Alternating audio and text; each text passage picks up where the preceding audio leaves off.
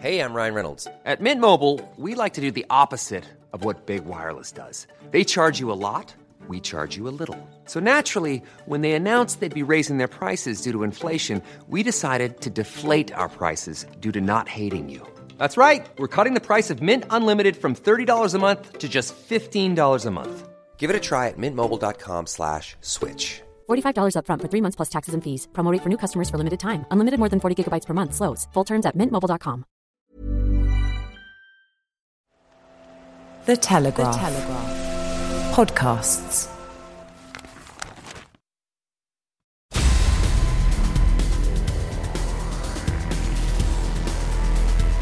Hello and welcome to Brian Moore's Full Contact in association with The Telegraph. I'm Brian Moore and this week I'm joined in the studio by a man who can herd his goats wherever he wants on the island of Fiji. It's the gold medal winning coach, corporate speaker and consultant to French rugby and UK sport. It's Ben Ryan. Hello, Ben. Hi, Brian. How you doing? Okay, well, interesting. We're getting to the business end of the season. The Premiership final will be between Exeter and Saracens, and the Pro 14 final will be between Leinster and Scarlets, just before England fly off to South Africa for what's a difficult tour given the circumstances and context in which it now takes place. They've lost Paul Gustard, their defence coach, because he is taking over as director of rugby or head coach at Quins. Ben, I understand that you were also interviewed for the same job, is that right? Yeah, that is right. I think I had 3 interviews, and got the call on Saturday morning or Friday morning actually, just to say that Paul had got the nod in front of me, and I was happy with the process. I really enjoyed it. Mm-hmm. All the very best to Paul. He's an awesome bloke, and he'll do really well. Well, that's very kind of you. I'm not sure I would have been as magnanimous as you in the circumstances, but I mean, obviously Quins is a club that's close to my heart because I was captain there, and frankly, they need a job doing, don't they? Yeah, they do. And when I started the process, you obviously start delving into things. You contact people and find out what the story is, and yes, they do. They need it off the field as much as on the field. But the good news is that if they create the right environment, they've got the players, and the only way it is up. And there's lots of things I think they can do to get themselves right at the top of the table pretty quickly.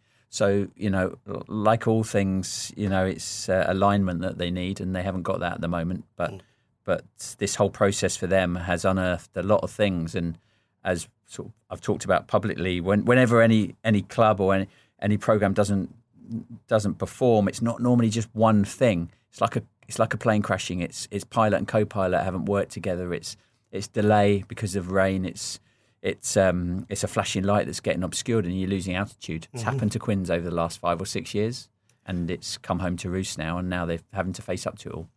Well, of course, this has knock-on effects for England because they go to South Africa with no permanent attack coach. I think they've got one just for the tour, and now they've no defence coach. Now, this short out of a World Cup, and whilst it does seem, in terms of the calendar, still quite a way away, in terms of the number of games, it's not that far away, and that time will go very quickly. So how much of an effect do you think it will have on their preparation? It's hard to say. I mean, maybe Eddie's coming round to my philosophy of keeping everything simple. He's losing all the coaches and letting them get on with things. It's not a bad way. The players might actually respond quite positively. I don't think it was planned, even if it's right. What a shame. So there's going to be some upheaval, but at the end of the day, that they've Paul will have left the defence in decent shape, and they'll bring someone in. Unfortunately, the way that he's had some of his appointments, he'll probably go overseas again and not look at home. But also then we've got all this. You've got the question that why would someone say some of the guys that are coaching at Exeter that are obviously doing a brilliant job, or maybe Alex at Saracens, leaving somewhere that's successful, that's given them lots of day-to-day contact with the players and coaching. Because it's England and it's a World Cup. And that is a very tempting prospect. I mean, they can always go back to club rugby. They can't guarantee that in the future things will be right for them to go to England? I know where you're coming from. I think if you're looking at it sometimes, and it is England and it is a World Cup, but if you, for one moment, perhaps like the coaches look beyond the ego of saying that they're an international coach and all of that stuff, they're actually getting huge amounts of satisfaction and value out of their day-to-day coaching in the clubs. And weirdly, I've seen that in America in the NBA, coaches that are working at universities and have options to go to franchises and go and follow the dream. They just don't want to because of the job satisfaction and the life that they've got. So I get that. But ultimately, they are going to attract some fabulous candidates, and it is a long time away still. And I'm sure they'll right the ship in time. Well, Steve Hansen, the All Blacks head coach, he's been stirring the pot by announcing that Brad Shields, who is going to tour with England in South Africa, would probably have been an All Black this year. Now, knowing the way that they work, I'm quite sure there's some devilment in this, and I'm quite sure that it's just sticking, a little bit of a knife in just to twist it and say, look, mate, you've made the wrong decision. Yeah, Pointless thing. Having said that, the converse side of it is, for England, if they are going to have available someone who the head coach of the All Blacks has confirmed that would have been an All Black, then you can't doubt his quality, can you? No, that's true. It's a bit like your girlfriend dumping you and you go and move on with someone else, and then she rings you up and says she wants you back. And she's won the lottery, yes. yeah, it is what it is. And like you say, if this isn't just mind games, and there might be an element of that, and England have got in their squad a player that would have been an All Black, then they've got obviously a quality operator. I haven't watched him play in Super Rugby. He's had some outstanding games, not recently, I might add, but certainly a few months ago. So, if you pick on form, he might not have made the England squad in the last few games, but they've obviously had a plan in place for a while now to bring him across, and he's eligible. So, ultimately, coaches make these decisions, and then they will. That it will depend on how this player, how Brad plays on whether they've made a good. I don't think you can doubt his quality. No. The New Zealand conference in Super Rugby is very, very strong. Canes are a strong team. He's been captain. He's been part of their setup for a while, and that requires a certain amount, especially in the back row, which is very competitive all over New Zealand. A certain amount of ability and skill. The question for me is not can he play, is where he'll play. Yeah, and I still think, that mix of the back row for England isn't necessarily, they haven't sorted that, a bit like they haven't sorted 10-12 yet. So they've got 3 test matches against South Africa where he might be able to shuffle the pack a little bit. And then going back to, you're right about, the strength in depth of the All Blacks, but they have had a lot of back row injuries, and it is the end of a Super Rugby season where players get rested and don't go on tour. So whether Brad Shields would have been in that selection mix if they were coming into a World Cup and everyone was fit, I'm not sure. It's another opportunity, isn't it? And we'll see how he goes. And there's 1 or 2 other English players that are returning to full fitness, like Billy Vunipola. So it's getting better. Mm-hmm. Well, let's talk about people who might play on tour. People who one player who will not be playing, obviously because he's not going, is Chris Ashton. But England are facing the Barbarians on Sunday, and he's been announced as a Barbarian, which will be quite a delicious prospect for him in one sense.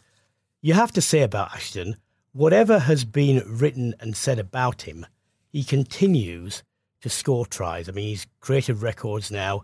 First season over there. All right, he did go to a very good team. He left a very good team.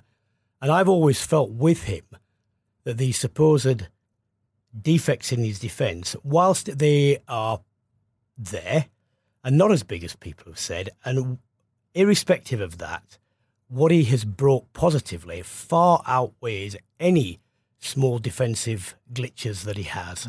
Yeah, no, I agree. And I've watched him play quite a lot this season, mainly because I'm number one fan of the Josh Tuisova fan club that plays on the other wing at Toulon, who's also playing for the Barbarians next weekend. And the thing with Chris is that he scores tries and he pops up, and his work rate's phenomenal as a back three player.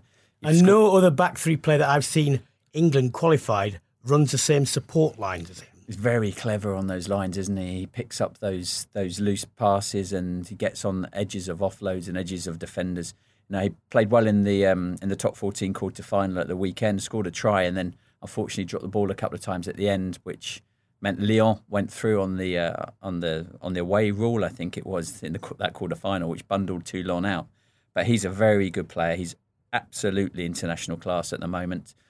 And it is weird when you think there's a player in the squad that hasn't stepped foot on English soil that's playing in South Africa, and then we've got somebody that would be dying to play and put on that shirt again that's being left out.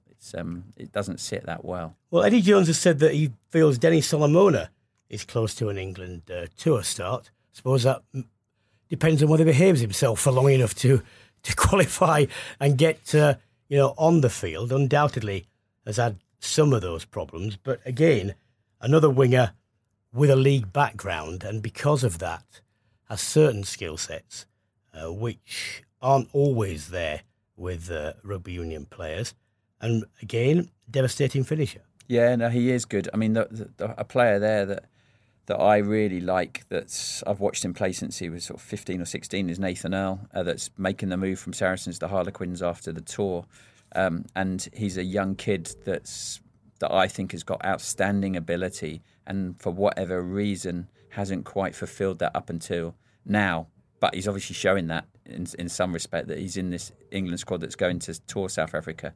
So there are those players that are on the edge of really pushing forward, but yet haven't quite done that yet. And then you have a look at Chris, and like you say, he's probably playing better than all of them at the moment. So this weekend, the Barbarians game is going to be fascinating to see what sort of side England put out and see who's facing them, because that backline the Barbarians have got some serious power. And just want to announce some great news for Tom Youngs and his wife Tiffany. It's been announced that she's in remission following a 4-year battle with cancer. And to hear from Tiffany herself and how the Youngs family have been coping with the cancer, you'll remember that Ben didn't tour with the British Lions because he wanted to support the couple. You can listen to the backstory with Claire Mutimer and Susie Coulson. To start off with, I was like, why me? I wasn't upset that I'd been diagnosed. I was just so angry. I was like, why me? And then I was like, but why not me? Why should somebody else have to go through it? And Tom was very good. And it was very difficult because obviously he was training every day.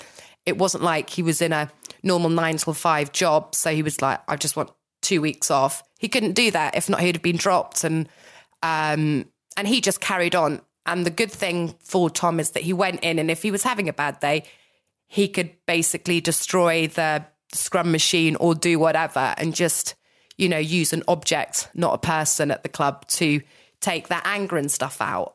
But he was apt. I wouldn't have been able to do it without him. And the in-depth interview will be out Tuesday morning, so subscribe now and make sure you don't miss it. It will be a heartwarming tale, and let's hope that cancer stays in remission for both of them.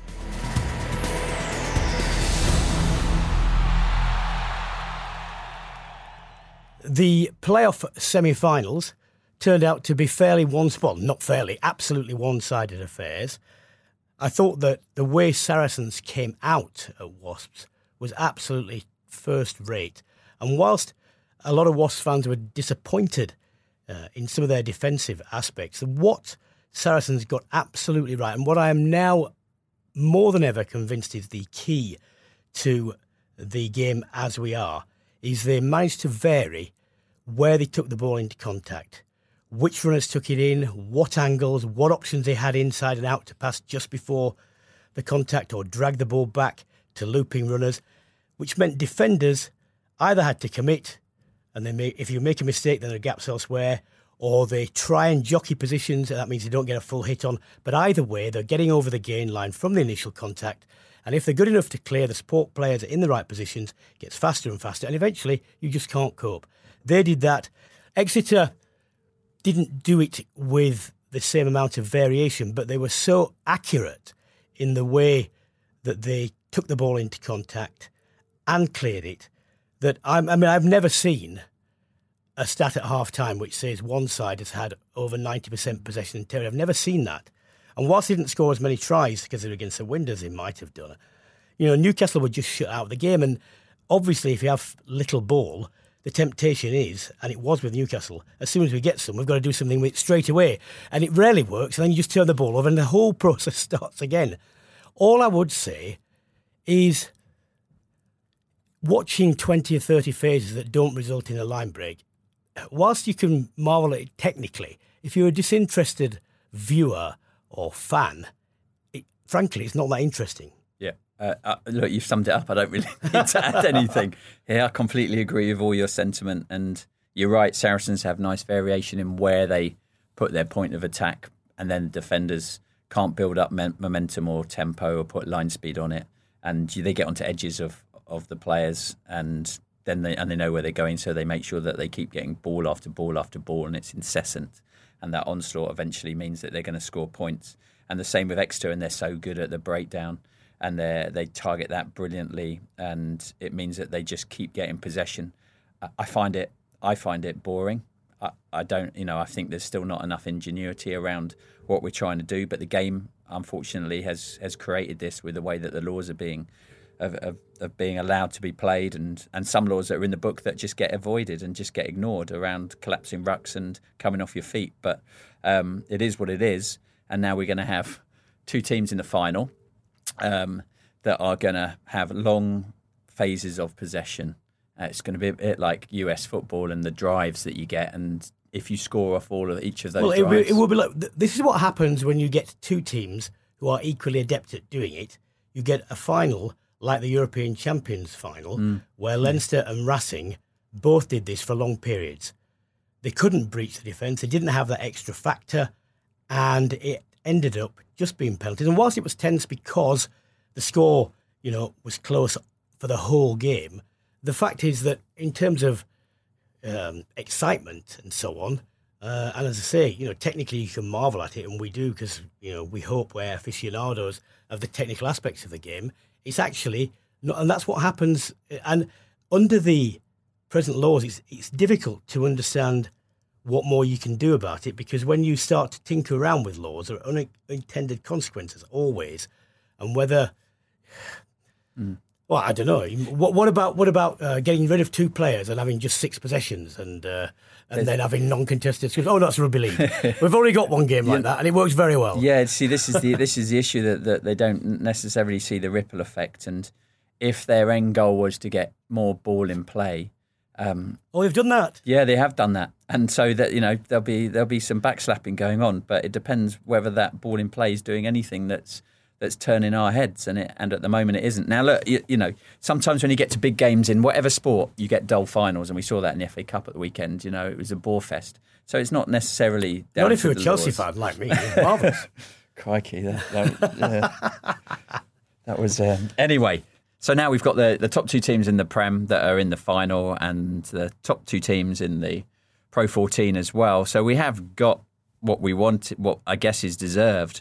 But I really hope that somehow something can happen in these games where we can see it flow a little bit more, where we're not looking at the bottom of the screen and going, this is 40 phases now and they've made 40 metres upfield, because this isn't the game that I certainly grew up playing. Well, what I wrote was that you either have to have a mistake made, or one side just has more creative and game-winning players. And again, in the 2 finals, you've got Saracens and Scarlets, who I would say have that sort of X factor.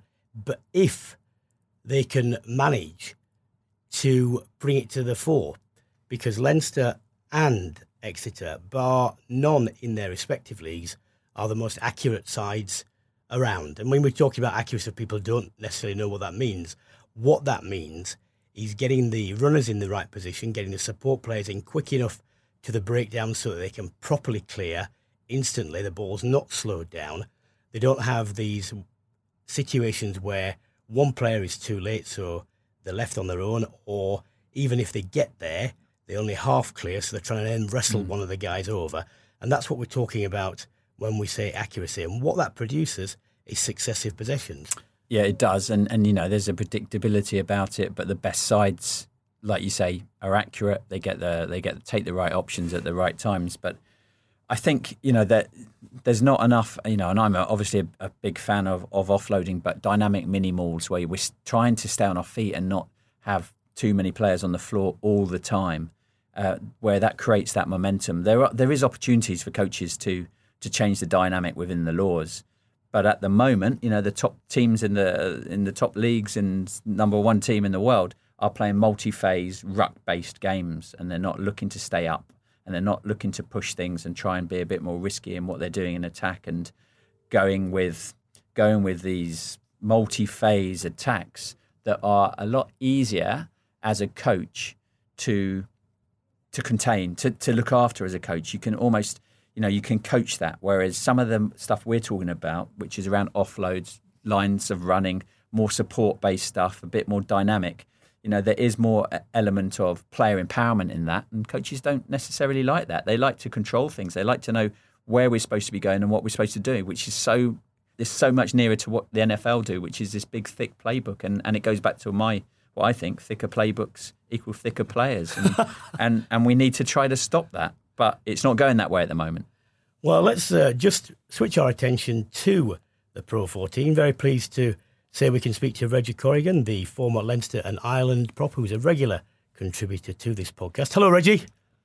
Hey, Brian, how are you? I'm okay. I'm here with Ben Ryan. We're just talking about the fact that you've got in the Premiership and Pro 14 finals probably the two best teams, in their respective competitions, but that given the way in which certainly Leinster and Exeter play, we'll concentrate on Leinster for the time being, and the accuracy with which they keep the ball, you could have a final that has lots of 30-phase plays, but not many tries. Yeah, and I think the way both sets of defences are lined up as well, I think that could easily be the case.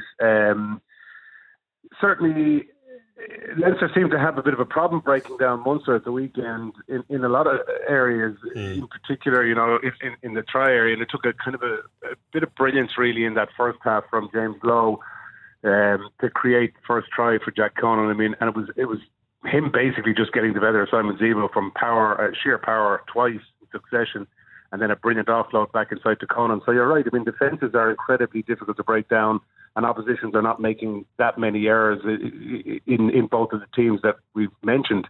Both Leinster and even Scarlets, when it does come to the final that Leinster will be facing, they make very few errors. And I think that seems to be the big difference between teams nowadays as you look at games.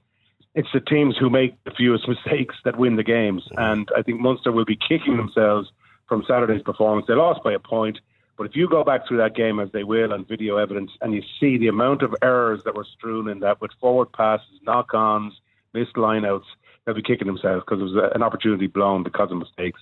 Hey, Reggie, Ben Ryan here. Hope you're well. Hey, Ben. I'm well. So do you think when you talk about the top teams and their lack of errors, that a lot of that is down to the fact that perhaps they're a little bit risk-averse and that it's multi-phase and they won't force the offload. They won't try to do something that's slightly different that might surprise, but also with that comes a risk? Yeah, I think you're not far off the mark there. I think teams are now playing the percentages a lot. I do think the top teams, like the Exeters, we saw Saris at the weekend as well, the top teams, they practice to a level that, it's the repetition and what they're doing in practice with drills and passing and not knocking the ball on and dropping it and accepting those types of errors as part of the game. That's the difference. I mean, I understand where you're coming from. It seems to be, the game is becoming a little boring. Teams don't really want to take this big risk and take these, chances that might cause, if it's a 50-50 ball, they're not taking that risk, and in case there's a knock-on, in case there's a turnover. And because of that, it is a bit risk-averse. But I suppose teams are looking at it from results as opposed to performance and what it looks like. So in their mind, they're thinking, why take that chance? Why be risky? Why put ourselves in a position where we may lose a game because of that? And it's hard to argue with that when you look at maybe something that Munster would have done at the weekend is take a few of those chances and not get the results. So paying one off against the other is often quite difficult. And I think you're right. It just sometimes means that games can be a little bit boring. Well, looking forward to the final, Leinster Scarlets, Champions Cup winners against defending champions. Now, with the Scarlets, I've always felt that they do have a certain number of players that can unlock very organised defences. But for me, it will just depend in this game how much they can disrupt Leinster's multi-phase game. And they've got to also understand, which Newcastle didn't understand, that if they are behind in terms of possession and whatever, you just can't run and try the killer ploy just because you get some ball and you're pleased to see it. They've still got to work through their game plan. They've still got to try and get themselves in the right areas and so on. If they can do that, then I think they've got a chance. If not, then I think whilst they may stay in touch, it tends to look very much like a Leinster win. I'm not so sure if I'd agree on this occasion, Brian, because I know where you're coming from, but I watched both games in detail. Now, Grant, I thought Glasgow were poor. I thought Finn Russell started off the game decently enough, but made some poor decisions after that, and then was starved of possession effectively beyond that because his forwards just couldn't get their hands on the ball. Johnny Gray was trying hard, a number of other players were trying hard, but they just didn't have any possession. And I thought a lot of the scores for Scarlets came from turnover ball, where they're brilliant. I thought the surface is a big factor. I think, playing on the artificial pitch makes a big difference for teams like this because their speed is incredible and they can turn over ball and get 2 or 3 passes away from the contact area, find some space, they're gone and they've scored. But defensively, Glasgow were poor. They were very, very poor at the weekend and they didn't make the tackles that they needed to make at certain times. Now, that being said, I think Scarlets are playing a brand of game that will trouble Leinster in the sense that they're not afraid, to take those chances, as Ben was just talking about there, in the sense that let's go for the 50-50 ball, let's go for the offload, let's play it out of the tackle, let's play it off the deck, which we don't see a lot of these days. That's something that Scarlets will do. And if you do that, it's almost impossible for a defensive team to get themselves organised quickly enough to get the defensive line sorted and get themselves in place that they can stop a decent attack. I mean, that's what Glasgow struggled with because the continuity from Scarlets was absolutely incredible on Friday night. Now, Leinster at the weekend struggled with that a little bit in the sense that Munster didn't even compete at the breakdown, which was a mistake in my opinion on their part. They should compete a little bit more at the breakdown and slow down that quick ball for Leinster and stop their fast backs getting plenty of space and creating that space. They just found out and they defended. Now, it was effective and it stopped things, but ultimately it didn't win them the game.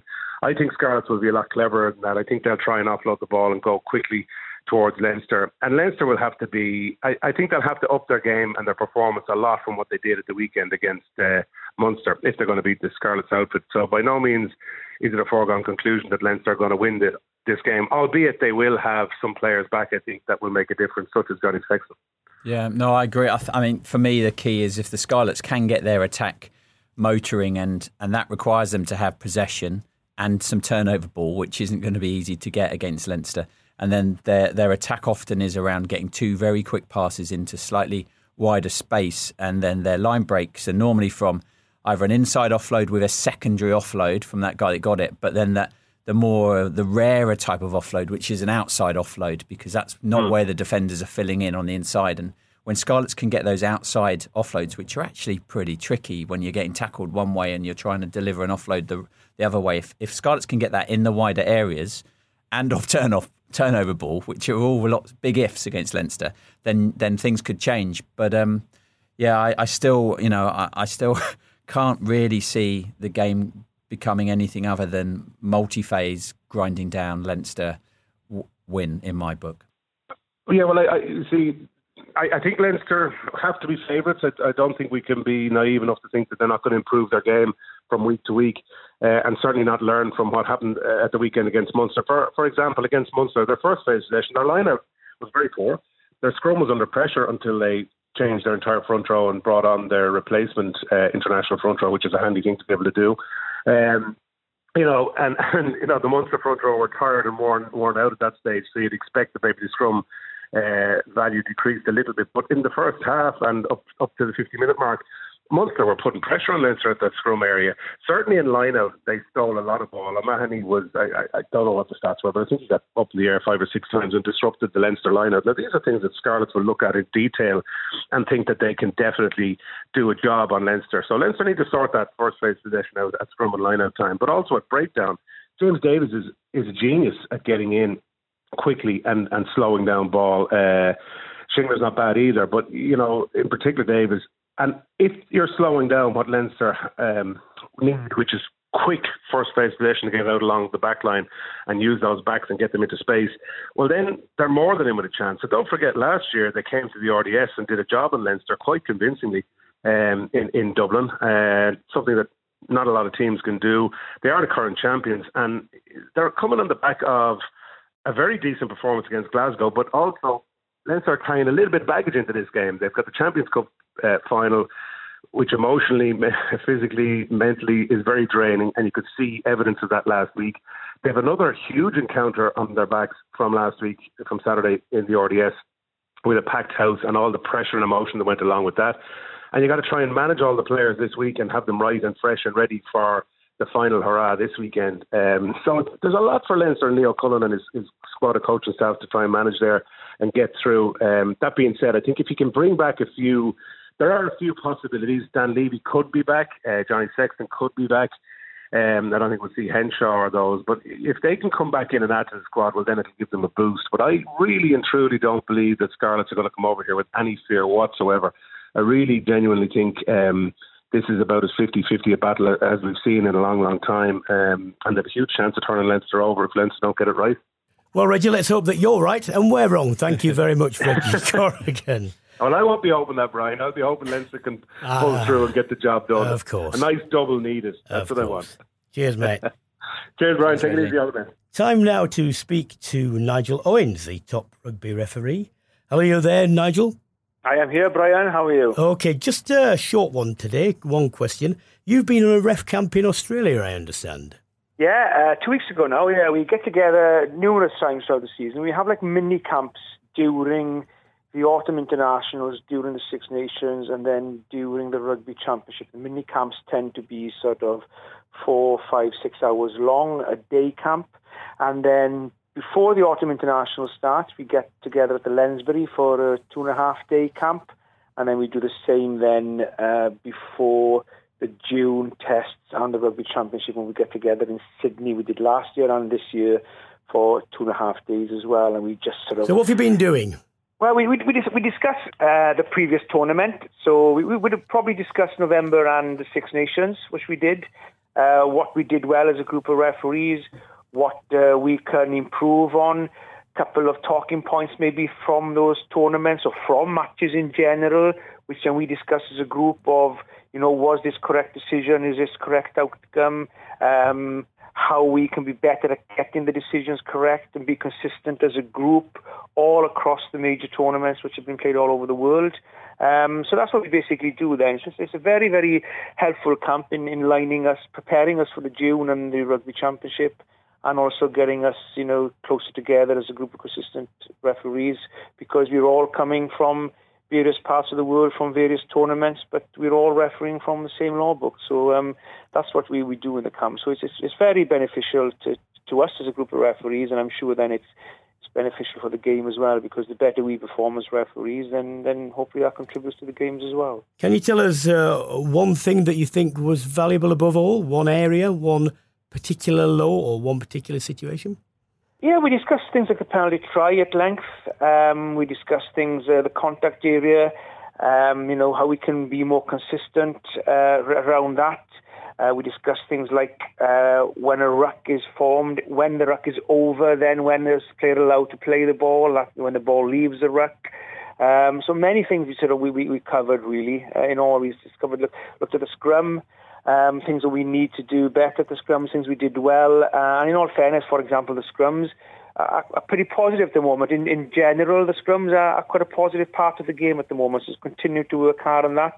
For us, and you'll be glad to hear this, as a group of referees, that we need to sort of stay focused and sort of pick up those crooked feeds that we miss from time to time. And you know, we, in all fairness, I think during the Six Nations, you did see quite a few free kicks, more than you'd have seen in the previous tournament. So something that we are focused on referees and how we can work as a team of referees and our assistant referees in getting those blatant feeds that from time to time we miss, so we can get better at getting more of them and getting that better as well. So we covered pretty much a lot of areas in the game, really.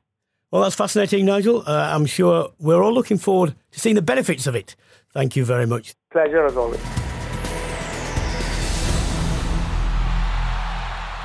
Time now to speak to a former colleague and I hope a reasonable friend of mine, Damian Hopley, the founder and Group CEO of the Rugby Players Association, former Wasps and England player. Hello, Damian.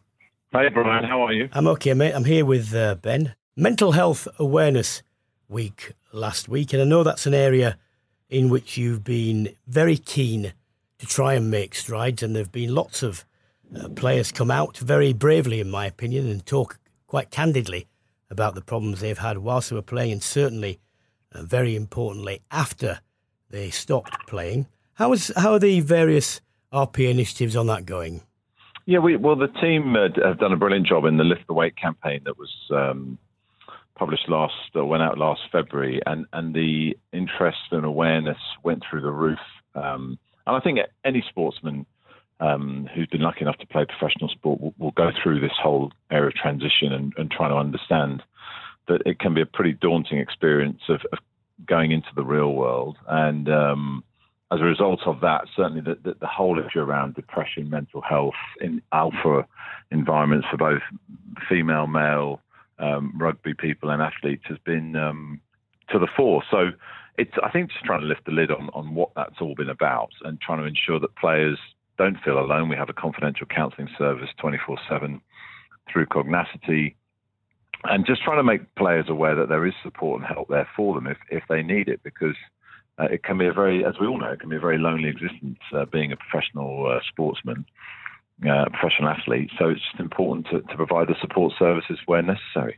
Are we finally getting what to me is an absolutely essential message over, as you mentioned, alpha male professional sport, that it is not a sign of weakness to admit that you're struggling?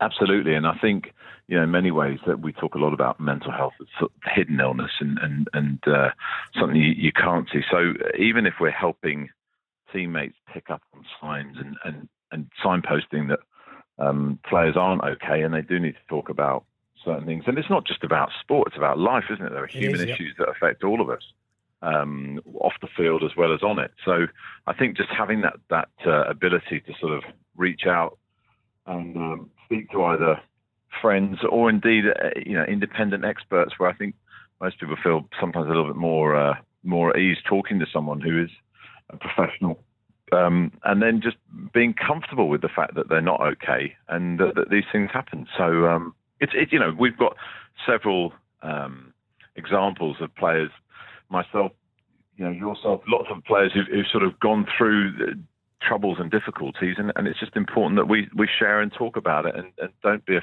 afraid to talk.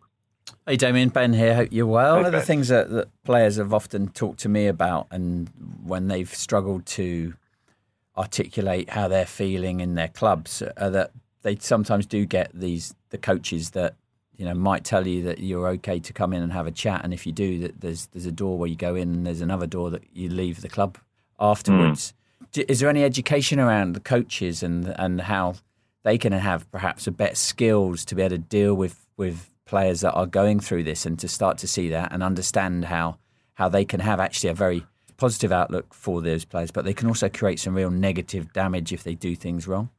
Well, I think there's such a nervousness, isn't there, about admitting any weakness, particularly, in the playing and non-playing capacity. And I think, as we've all seen over the last couple of years, the game is becoming increasingly cutthroat in terms of contract renewals and players leaving and coaches leaving as well. So it is becoming a lot more haphazard in that sense. And I think you're absolutely right.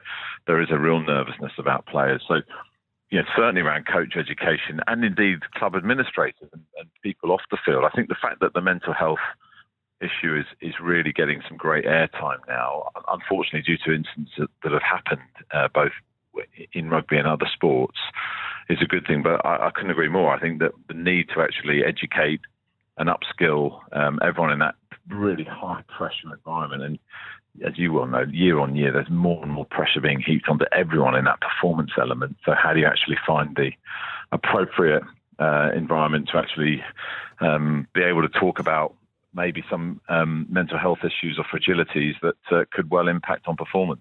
So I agree 100% that the more we can do to educate everyone, and particularly the people who the players answer to, I think is really important. Damian, the RPA Awards were held a couple of weeks ago. Now, these are always good evenings, they're big bashes and so on.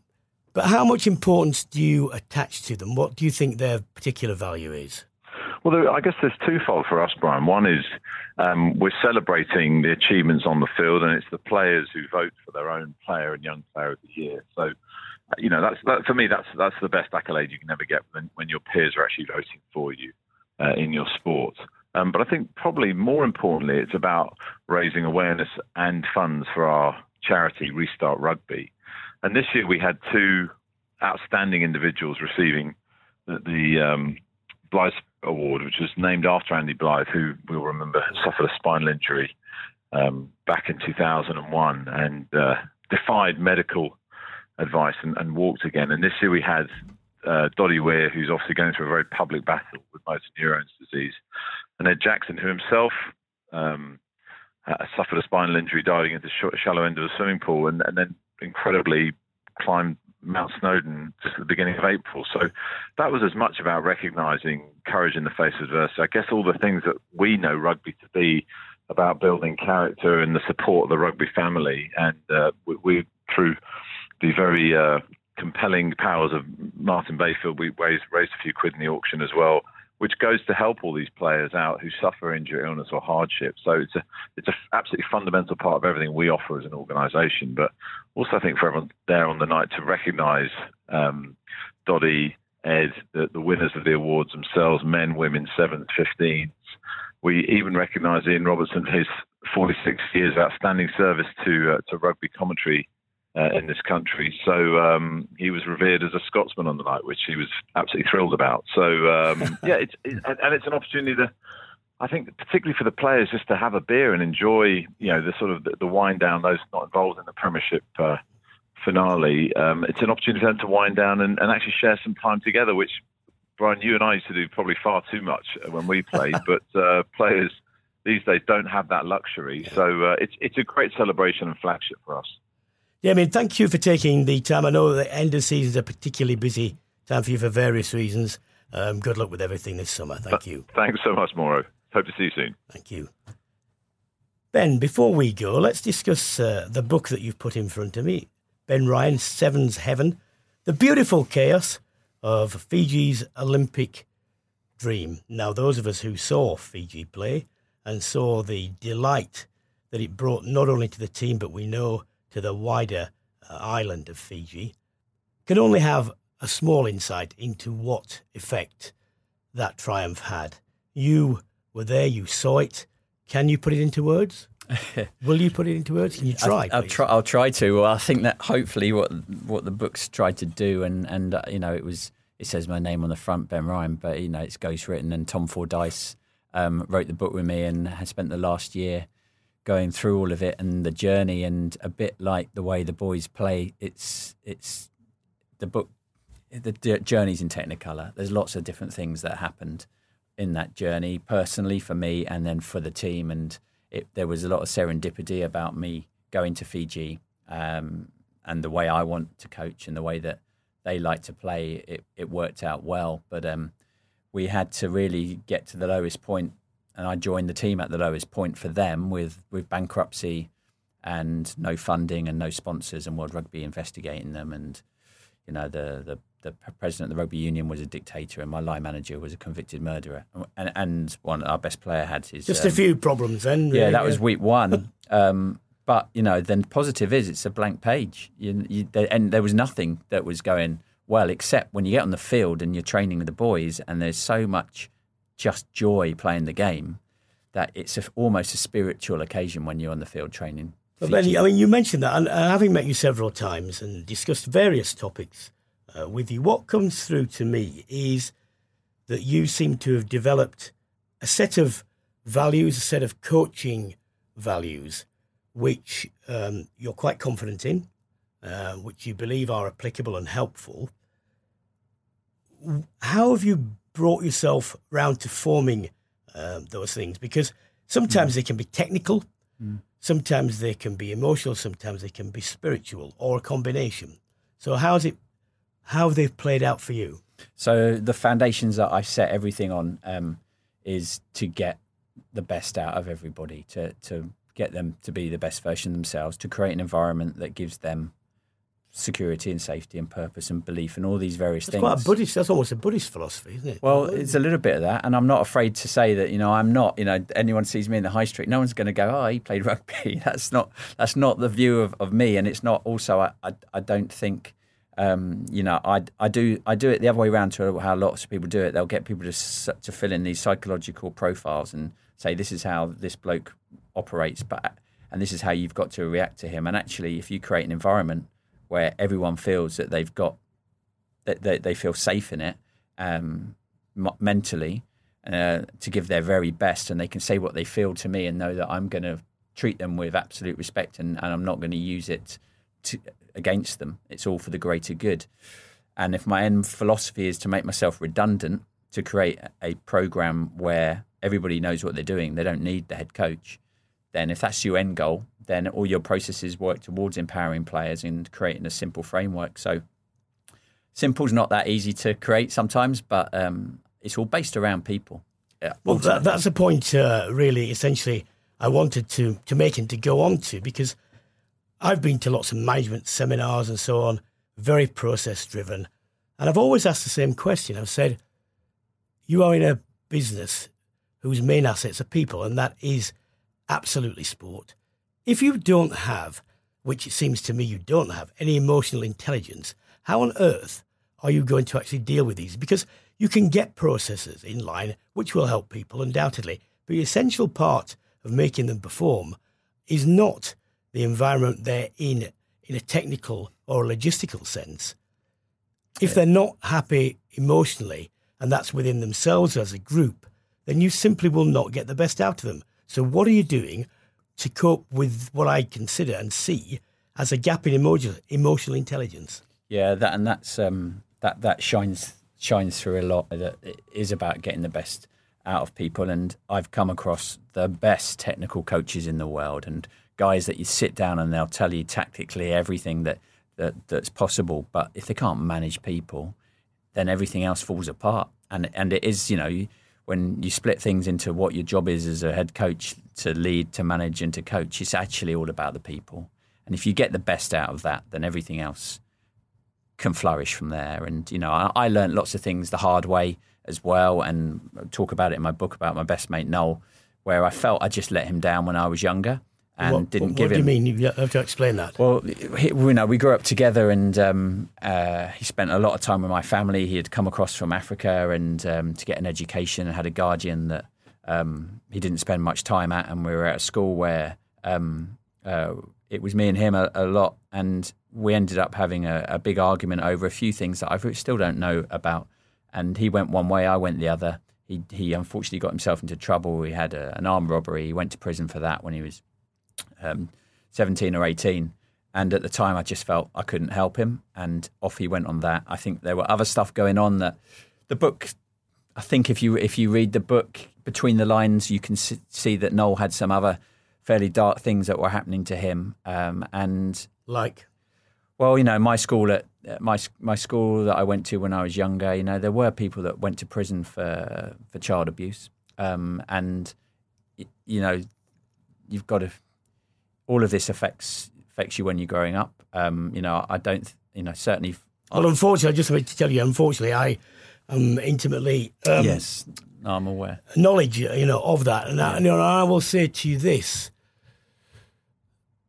Things that happen to you in your formative years are more powerful than things that happen in your adult life. I'm not dismissing the abuse that people do suffer in adult life, but when you're of a particularly young age and you're more vulnerable, then the effects are more intense, I think, and they last longer. And I just say, from a comfort point of view, I'm not sure there's much you could have done at the time, because